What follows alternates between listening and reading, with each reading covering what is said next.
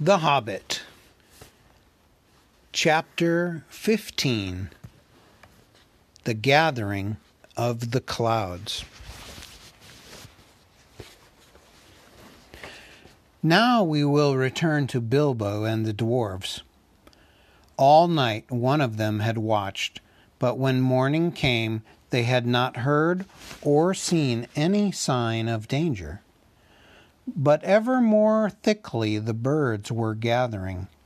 Their companies came flying from the south, and the crows that still lived about the mountain were wheeling and crying unceasingly above. "Something strange is happening," said Thorin. "The time has gone for the autumn wanderings, and these are birds that dwell always in the land. There are starlings and flocks of finches, and far off there are many carrion birds, as if a battle were afoot." Suddenly Bilbo pointed. "There is that old thrush again," he cried. "He seems to have escaped when Smaug smashed the mountainside, but I don't suppose the snails have."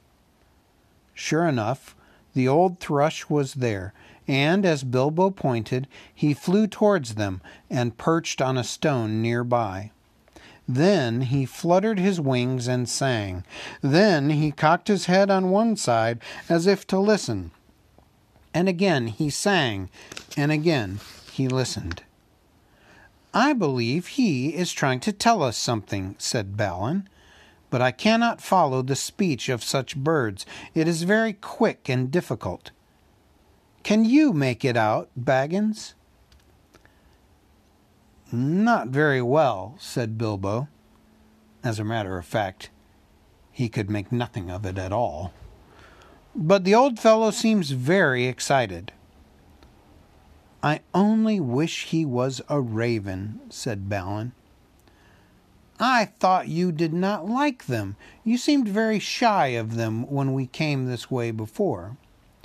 "Those were crows, and nasty, suspicious-looking creatures at that, and rude as well. You must have heard the ugly names they were calling after us. But the ravens are different. There used to be great friendship between them and the people of Thror, and they often brought us secret news, and were rewarded with such bright things as they coveted to hide in their dwellings. They live many a year, and their memories are long, and they hand on their wisdom to their children. I knew many among the ravens of the rocks when I was a dwarf lad. This very height was once named Raven Hill, because there was a wise and famous pair, old Kark and his wife. They lived here above the guard chamber, but I don't suppose that any of that ancient breed linger here now." No sooner had he finished speaking than the old thrush gave a loud call and immediately flew away. "We may not understand him, but that old bird understands us, I am sure," said Balin. "Keep watch now and see what happens." Before long, there was a fluttering of wings, and back came the thrush, and with him came a most decrepit old bird. He was getting blind. He could hardly fly, and the top of his head was bald. He was an aged raven of great size. He alighted stiffly on the ground before them, slowly flapped his wings, and bobbed towards Thorin. "O Thorin, son of Thrain, and Balin, son of Fundin," he croaked, and Bilbo could understand what he said, for he used ordinary language and not bird speech. "I am Roak, son of Kark. Kark is dead, but he was well known to you once. It is 100 years and 53 since I came out of the egg, but I do not forget what my father told me. Now I am the chief of the great ravens of the mountain. We are few, but we remember still the king that was of old. Most of my people are abroad, for there are great tidings in the south. Some are tidings of joy to you, and some you will not think so good.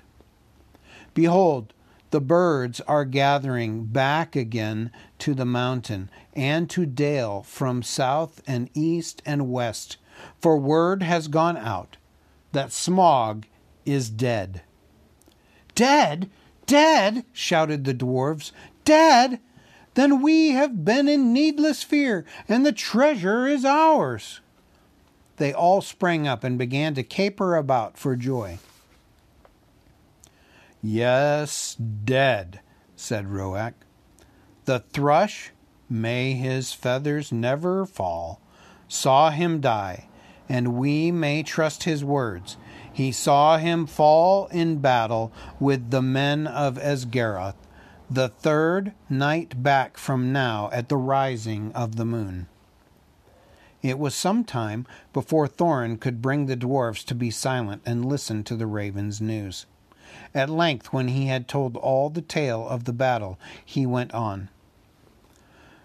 So much for joy, Thorin Oakenshield. You may go back to your halls in safety. All the treasure is yours, for the moment. But many are gathering hither beside the birds. The news of the death of the guardian has already gone far and wide, and the legend of the wealth of Thror has not lost in the telling during many years.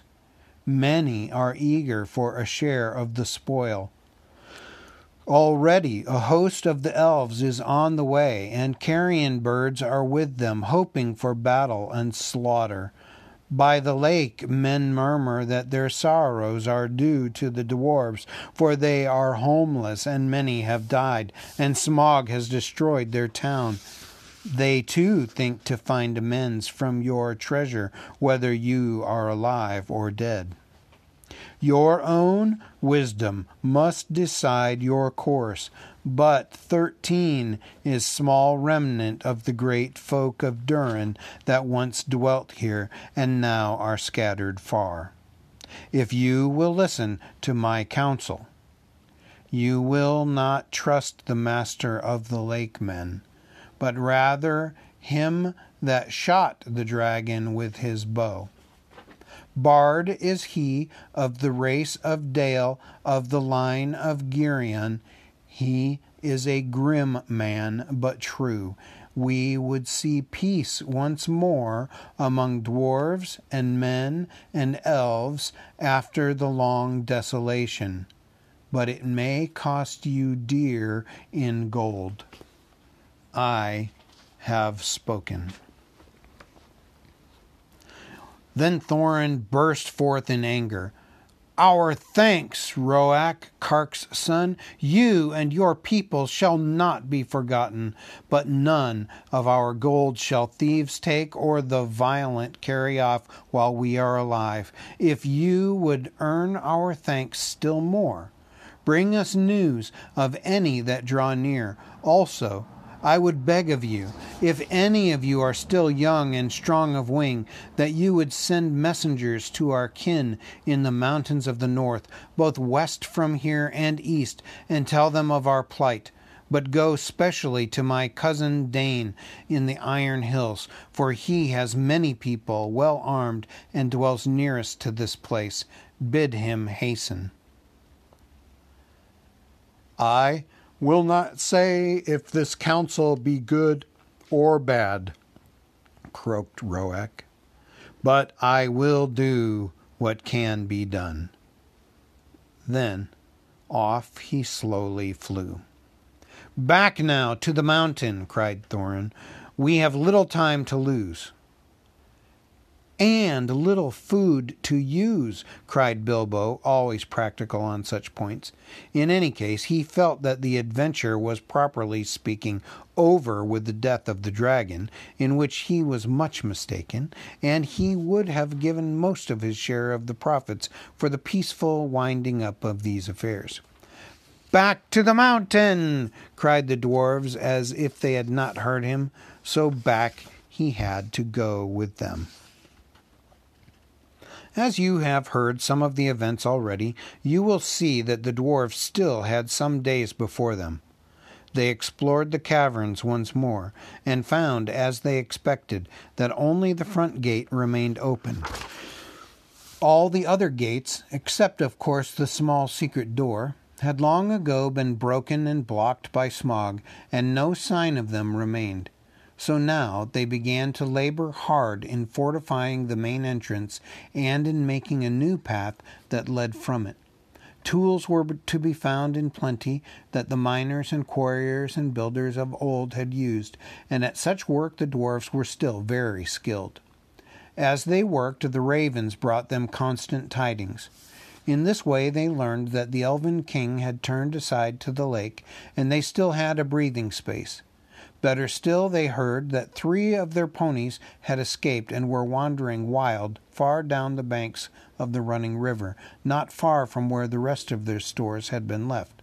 So while the others went on with their work, Fili and Kili were sent, guided by a raven, to find the ponies and bring back all they could. They were 4 days gone, and by that time they knew that the joined armies of the lake men and the elves were hurrying toward the mountain. But now their hopes were higher, for they had food for some weeks with care, chiefly crom, of course, and they were very tired of it, but crom is much better than nothing. And already the gate was blocked with a wall of squared stones laid dry but very thick and high across the opening. There were holes in the wall through which they could see or shoot, but no entrance. They climbed in or out with ladders and hauled stuff up with ropes. For the issuing of the stream they had contrived a small, low arch under the new wall, but near the entrance they had so altered the narrow bed that the wide pool stretched from the mountain wall to the head of the fall over which the stream went down towards Dale. Approach to the gate was now only possible, without swimming, along a narrow ledge of the cliff to the right as one looked outwards from the wall.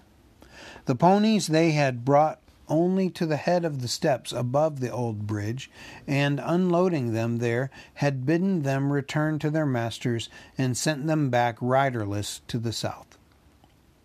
There came a night when suddenly there were many lights as of fires and torches away south in Dale before them.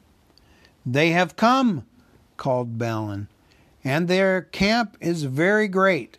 They must have come into the valley under the cover of dusk along both banks of the river." That night the dwarves slept little. The morning was still pale when they saw a company approaching. From behind their wall they watched them come up to the valley's head and climb slowly up. Before long they could see that both men of the lake, armed as if for war, and elvish bowmen were among them. At length the foremost of these climbed the tumbled rocks and appeared at the top of the falls, and very great was their surprise to see the pool before them and the gate blocked with a wall of new-hewn stone. As they stood pointing and speaking to one another, Thorin hailed them. "Who are you," he called in a very loud voice, "that come as if in war to the gates of Thorin, son of Thrain, king under the mountain? And what do you desire?" But they answered nothing. Some turned swiftly back, and the others, after gazing for a while at the gate and its defences, soon followed them. That day the camp was moved to the east of the river, right between the arms of the mountain. The rocks echoed then with voices and with song as they had not done for many a day. There was the sound, too, of elven harps and of sweet music, and as it echoed up towards them it seemed that the chill of the air was warmed, and they caught faintly the fragrance of woodland flowers blossoming in spring. Then Bilbo longed to escape from the dark fortress, and to go down and join in the mirth and the feasting by the fires. Some of the younger dwarfs were moved in their hearts too, and they muttered that they wished things had fallen out otherwise, and that they might welcome such folk as friends. But Thorin scowled.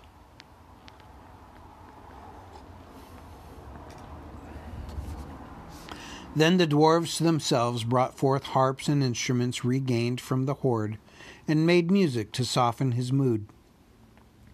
But their song was not as elvish song, and was much like the song they had sung long before in Bilbo's little hobbit hole.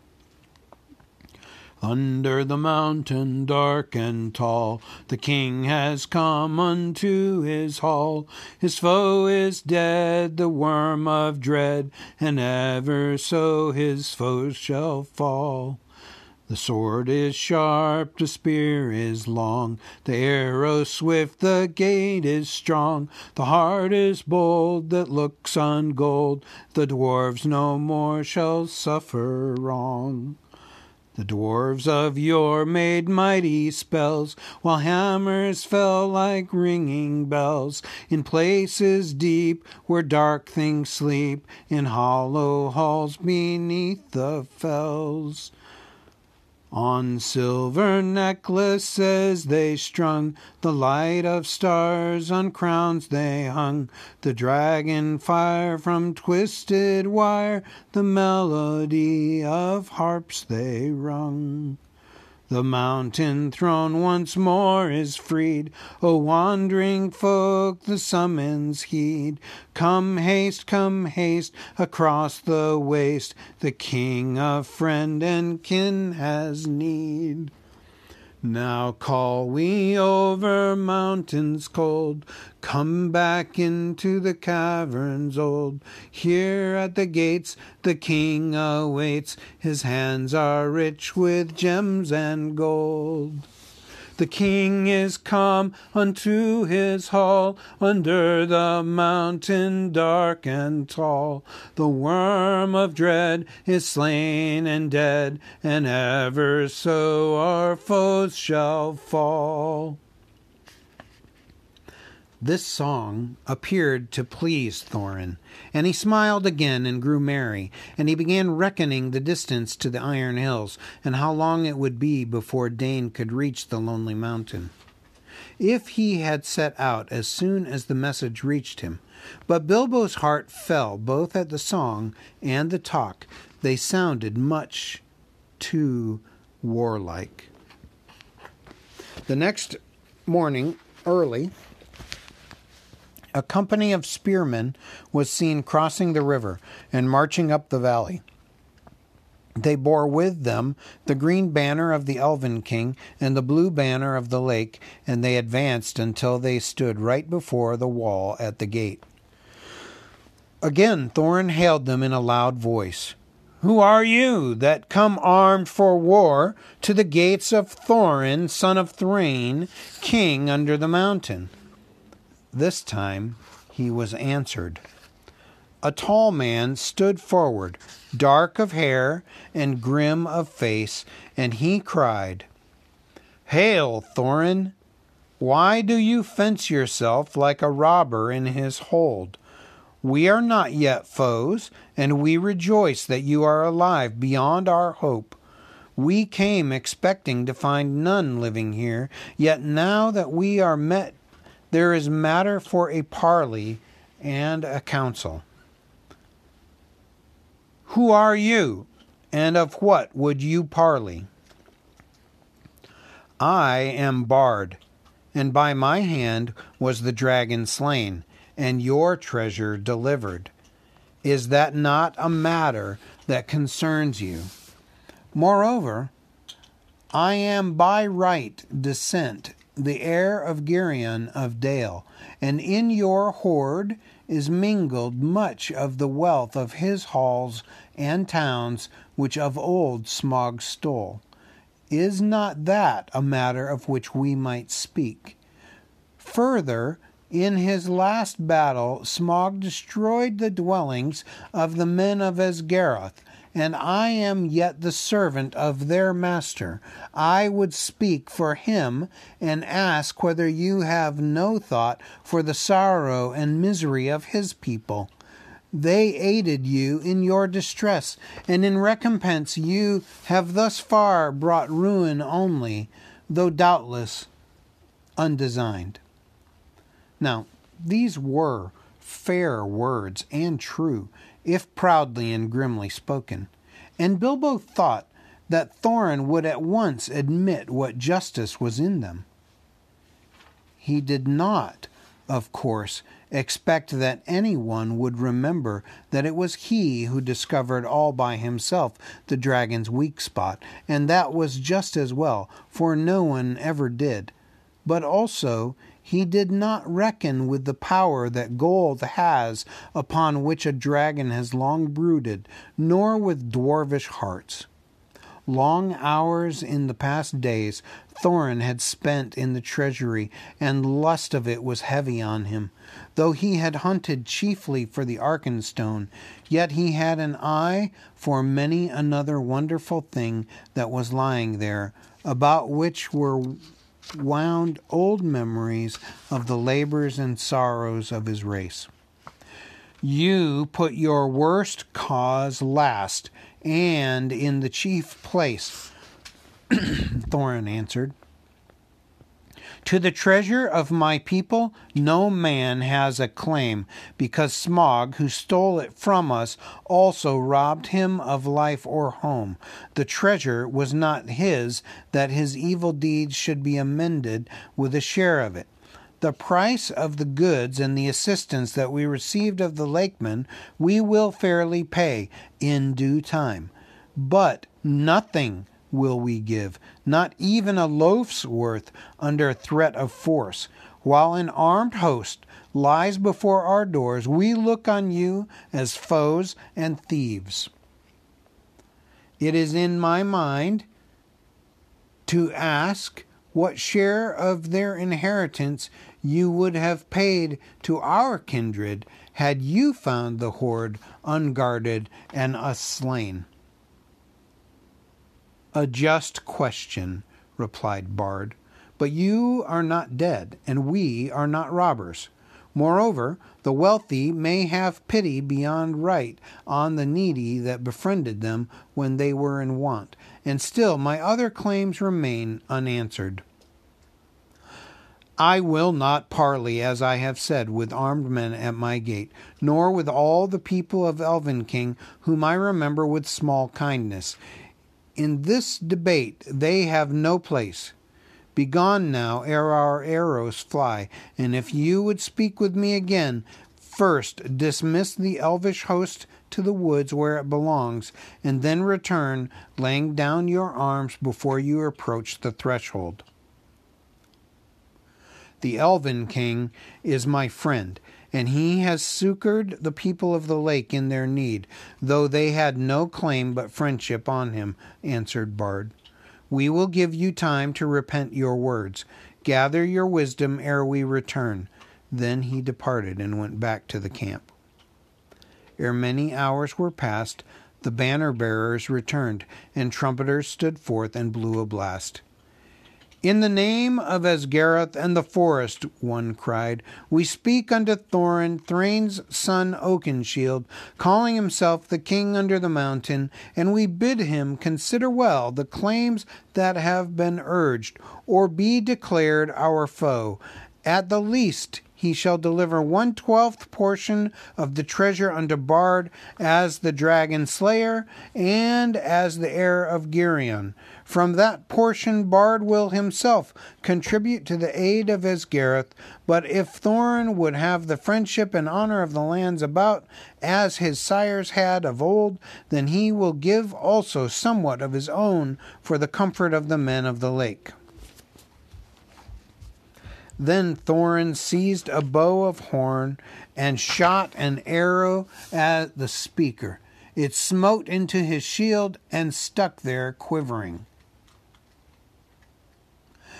"Since such is your answer," he called in return, "I declare the mountain besieged. You shall not depart from it until you call on your side for a truce and a parley. We will bear no weapons against you, but we leave you to your gold. You may eat that, if you will." With that, the messengers departed swiftly, and the dwarfs were left to consider their case. So grim had Thorin become that even if they had wished, the others would not have dared to find fault with him. But indeed most of them seemed to share his mind, except perhaps old fat Bomber and Fili and Kili. Bilbo, of course, disapproved of the whole turn of affairs. He had by now had more than enough of the mountain, and being besieged inside it was not at all to his taste. "The whole place still stinks of dragon," he grumbled to himself, "and it makes me sick. And Crom is beginning simply to stick in my throat."